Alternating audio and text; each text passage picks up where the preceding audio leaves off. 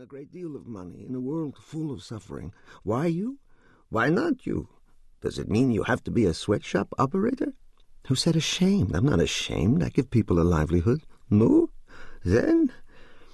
And Jacob, this invented, patched-together Yiddishkeit Jacob, sighs, while Ari, 8 years old, listens at the bathroom door, because Daddy is really talking to himself this time, shaving and talking, loud, easy to hear over the water, except not the words, but that's not what's so weird. Ari's used to that. It's that somebody's in there with him, and this other person is answering.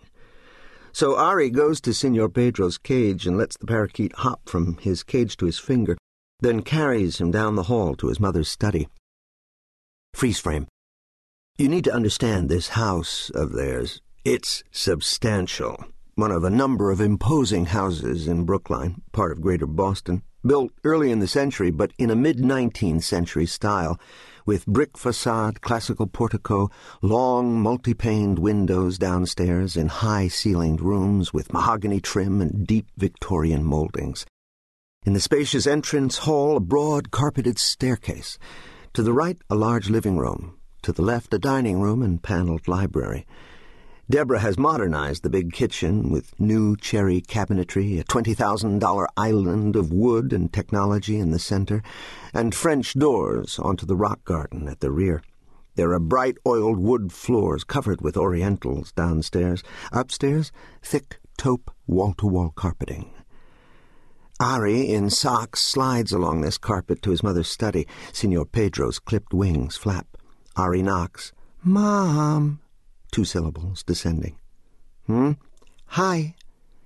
Ari isn't supposed to be in here, he knows that, but he's so sleepy this morning he needs her. And Dad is being so weird.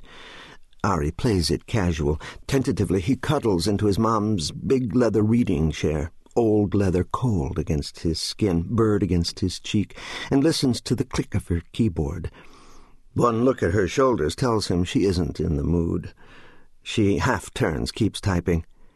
"Good morning, Ari. I'm really busy, I'm sorry, but I've got to go so soon." He just sits. She turns a little more. "Yes, honey?" He thinks about how to say it. "I thought maybe you were in the bathroom with Daddy." "Uh-huh." She's typing again. "Because Daddy's talking to somebody." "Well, that's nothing new, for God's sake. He talks to himself, you know that." "But somebody's there." "Nobody's there. Your Daddy is just a little peculiar sometimes. With a different voice." "Oh, you know, sometimes—" She stops typing, swivels. "What kind of voice?" "With an accent." "An accent? And old. And, you know, like from another country, like the shamus at synagogue, except older even." "Oh, well, you know your Dad. He's kidding around, that's all it is. I see you're all dressed. Well, you look nice. Margaret will be here any minute to take you to school. You know your Mom's leaving for the airport in like 5 minutes. Mom, you promised you wouldn't talk about yourself in third person. I'm leaving for the airport in 5 minutes, okay? Maybe I'll ask Daddy." "Oh, I wouldn't. You'll just embarrass him." "Daddy? Daddy doesn't get embarrassed." "Anyway, it's nothing." Coming up for air, she asks, "Has Karen gone?" She has gone. The private bus service has picked Karen up for Buckingham. Deborah's chest feels suddenly heavier. She won't be seeing them for 2 days, and Karen didn't even stop in to say goodbye? Well, that's a statement. That's certainly a gesture. Her face tenses up like a soldier. Grim. Life. All right. Packed, ready for battle in Dallas. But really, talking to himself, for God's sakes, in another voice? They can lock him up and throw away the key. "Give me a kiss goodbye, you sweet, sweet boy." And he does. She kisses his forehead. Is he hot? He's probably fine. Unlike Karen, whom Deborah thinks of as earthy, full of juice, living at the edges of her skin, and not in some imitative, vulgar, Victoria's Secret way, Ari looks to his mother like a black-haired angel.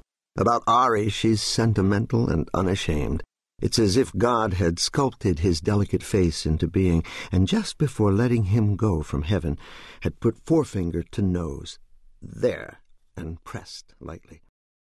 She saves